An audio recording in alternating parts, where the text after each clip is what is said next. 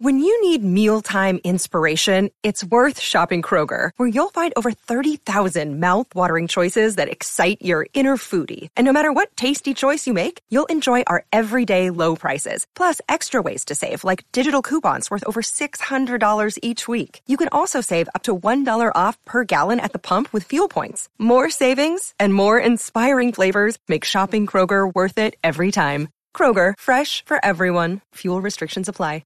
Hey guys, welcome back. Today we're talking about, is it really cheaper to keep our wives? So stay tuned and let's go. Welcome to the Husband's Coach's Corner, the podcast that teaches husbands how to love their wife every day and become better men in the process. I'm your host, Chris Scott, aka the Husband Coach.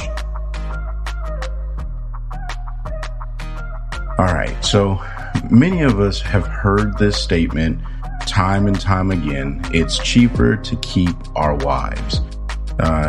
Gentlemen, I'm going to tell you today is going to be a fairly short episode because this is a very simple quote to understand and to debunk and ultimately to learn how to move forward in your marriage. So, is it financially cheaper to keep your wife? Potentially, yeah. I'm not going to argue that. There are some every marriage has a different financial situation. But in many cases, at least in America, when there is a divorce involved, the male ends up paying a good portion to terminate the marriage because you're paying for lawyers and court fees and things of that sort. And I'll be honest, I do not believe the system is designed for the man to win in most of these situations, because divorce usually ends based on some very challenging circumstances. And the process of divorce, one, it's completely destructive to the relationship as a whole. It's destructive to the children if there are any involved. And then you start to look at all of your assets acquired throughout the marriage and having to split those. It gets really messy, and that's where the financial challenges start to come in. Now, I'm not a financial advisor. I just know a handful of people who've told me time and time again that when they went through their divorces, that they paid a lot of the court fees, and they paid. Some people are paying alimony, child support, which, I completely believe in. If you have children, you need to take care of your children. The system, however, is what's broken. And I won't get into that because that's not the purpose of this episode. The reason why this system is designed the way it is because typically men make more money than women. And this is why there's so many feminist movements out there and people fighting to get equal rights for women in the workforce and things of that sort. But the system has already been developed to not look at you as the level of income that you provide to the marriage or to the relationship, but that you're the man. It's your sole responsibility to take care of the family. Which in turn, if your wife gets accustomed to a certain lifestyle, then you can end up having to pay. And if you're not paying after the divorce, you're definitely paying for the lawyers and the court fees during the process. Now, there are some situations where I completely understand.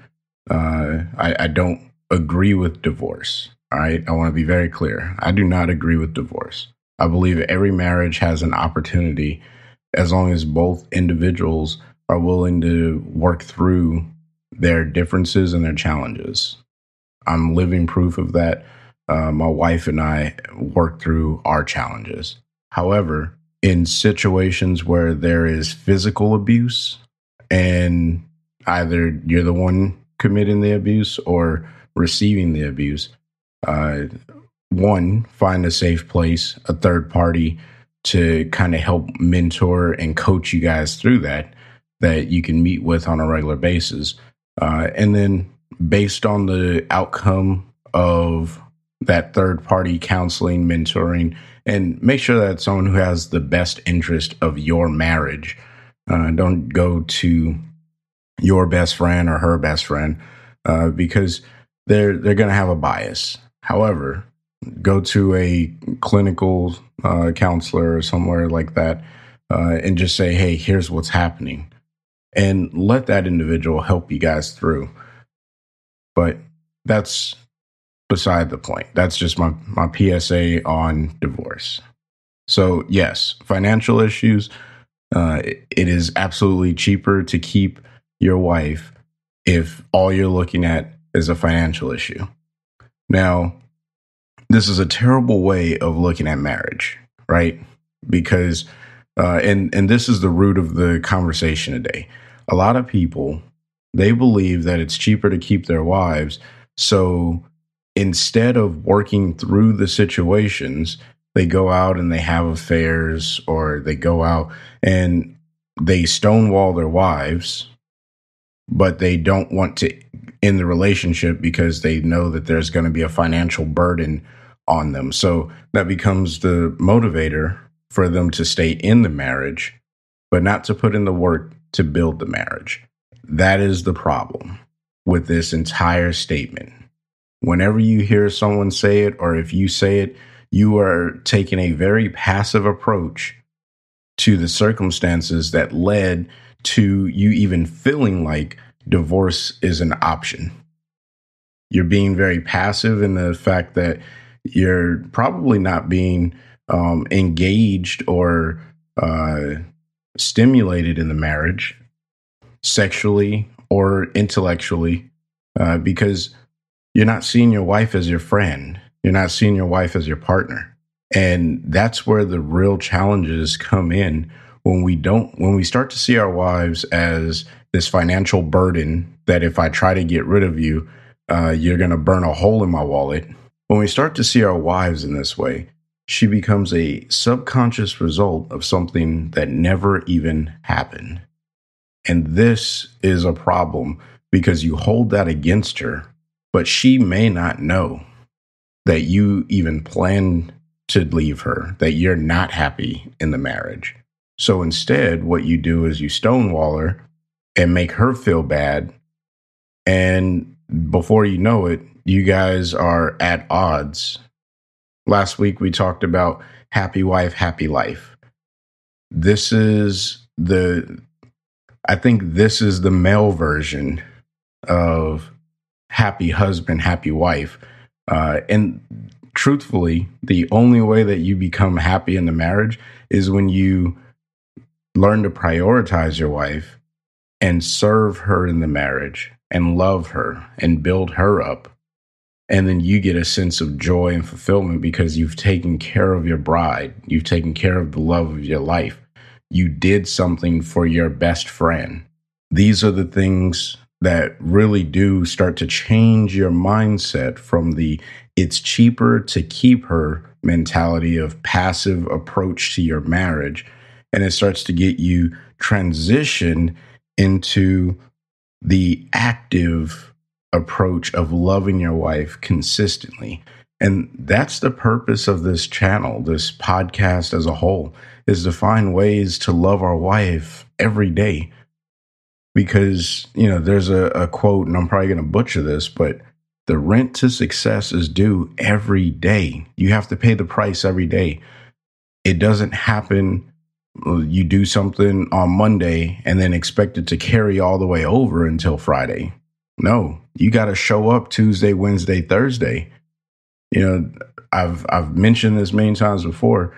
No one goes into the gym once a week and then they think like, oh yeah, I'm gonna be a bodybuilder. Like, no, if you want to be a bodybuilder, you got to hit the gym at least 5 days a week. And then on the days that you're not in the gym, you still have to be prepping to go into the gym with your mindset, your mentality, your nutrition. There's all kinds of things involved with that. I'm not going to make too much more analogies on bodybuilding versus marriage, but I think you get the picture. If you want to build your marriage, you have to put in the work. This doesn't just happen overnight. And it doesn't happen one day. It happens over time with consistent acts of love. And then something that I was reminded of yesterday as I was having dinner with my family and I was talking to my wife, you have to give more grace. Now, if you're not familiar with the term grace, grace is giving something to someone that they don't deserve. That's it. Your wife is going to do something that gets on your nerves, but you still have to give her grace. You still have to show her love, give her something that she doesn't deserve in those circumstances. That's the only way that you can really drive the needle from the negative response and the challenges that you face in marriage to the joy-fulfilled marriage that you're looking to have. Now, I will be the first to admit to you, this is not easy, and I am not perfect. I don't do this all the time. So if you're listening out there and you think like, oh man, Chris, you must be like the perfect husband. No, I hope throughout these podcasts, I've clarified that. And if I haven't, let me clarify it right now and go on record. I am not the perfect husband.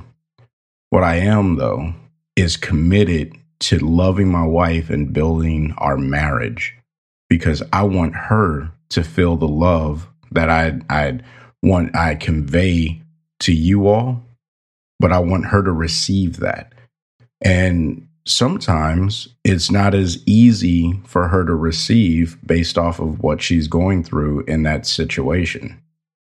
So my recommendation is you figure out ways of showing love to your wife that she can receive it, one, but then two, figure out ways of giving her grace when she doesn't deserve it. Now, this particular quote is a motive for a lot of people. And if you're listening in and your motive to stay in your marriage is because you don't want to pay all these court fees, my recommendation to you is to instead say, how do I want my wife to feel about our marriage? And how do I want to feel in the marriage? See, I was listening to a podcast a little while ago, and there was a drill where the host or whatever was saying, what do you want in life? Right? Because we can easily come up with all the things we don't want in life, right? I don't want to be 200 pounds overweight, or I guess that's a lot, whatever. I don't want to be overweight. We'll just leave it at that. Or I don't want to be broke. But when we come up with all these I don't want statements, we miss the opportunity to clarify what it is we really want. So instead, we should say, I want to be physically fit. I want to be happy in my marriage. I want my wife to feel comfortable when I come home. I want to feel comfortable when I come home. I want our marriage to be successful. I want to make it to 5 years. You see, those are so much more clear, and you can actually drive towards getting to those end results because you know where you're trying to go. You see, when you try to avoid something, you're looking for every single thing that will take you into that negative so you can avoid those. And let me be the first to tell you, there are a lot of things in our lives that are going to be negative and we're going to try to avoid. And we'll get so caught up in trying to avoid those negative things that we lose sight of what it is we're actually trying to accomplish.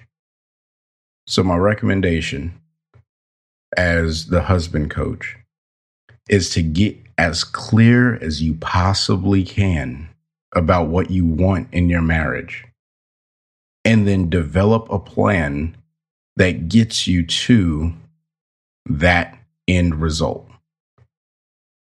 Don't focus on what you don't want. Focus on what you do.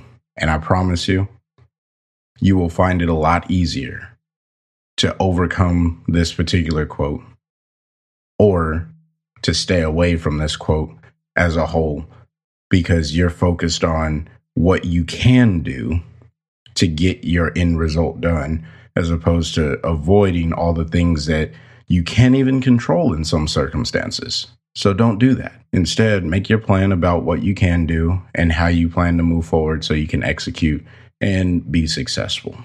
This week, I want you to write out all of the things that you want in your marriage. And then I want you to choose 2 of those things and start working on them immediately. Work on those until you have those well underway, or you're already exceeding in those. And then choose another one. You start with 2 and then you add 1 as you've got the hang of the other 2 or the first 2. You can continue to build on this list over the years, but don't try and run out and get all of those things, right? Because you're going to burn yourself out and you're going to feel like, man, why am I in this? But when you only have 1 or 2 things that you're working on in your marriage of what you're trying to achieve, it's a lot easier for you to put your energy towards those 2 things than it is if you had a list of 5 or 6, because your energy is getting split either evenly or unevenly over those 6 items. Now, I would encourage you to choose the ones that you believe are most important in your marriage. And this is also something good to share with your wife. This isn't a secret. You don't have to hold this close to the vest or anything crazy like that. You can say, hey, honey, here's what I want in the marriage. Because so many marriages, they don't have clarity in where they're trying to go. Instead, they're just following the status quo of what everyone else in the world does, what everyone else in marriage does. And you're not everyone else in the world. You are a uniquely created individual, and your marriage is unique. And it's going to be different. There's some general rule of thumbs, but your relationship is going to be different than the relationship with my wife and I. My relationship is going to be very different than the relationship with you and your wife. So don't try to keep up with what everyone else is doing in their marriage. Instead, look at the general terms of, how do I love my wife?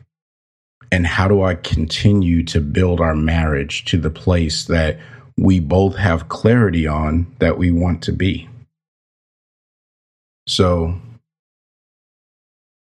that's the drill for the week. Kind of long-winded. Hopefully it made sense. And I'll even encourage you, turn this drill into something that you believe truly helps your marriage. I want you guys to own this drill, because this is a very, very vast topic of what do you want in your marriage. The only guideline I would give you is to only try to work on 2 of them. And this is going to be an enduring drill. You're going to have to do this again every day, right? You have to pay the rent of success every single day. If you want to be successful in your marriage, you're going to have to show up and you're going to have to perform. You're going to have to do the things that it takes to get to the end result that you put down onto that list. So there you have it. I hope this episode was helpful to at least just one person out there. And if it was, please send me an email at husbandcoach2020@gmail.com. The link to the email address is going to be in the show notes.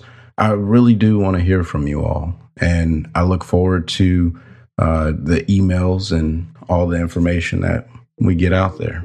So until the next time, I want you guys to find a way to love your wife every day. Peace.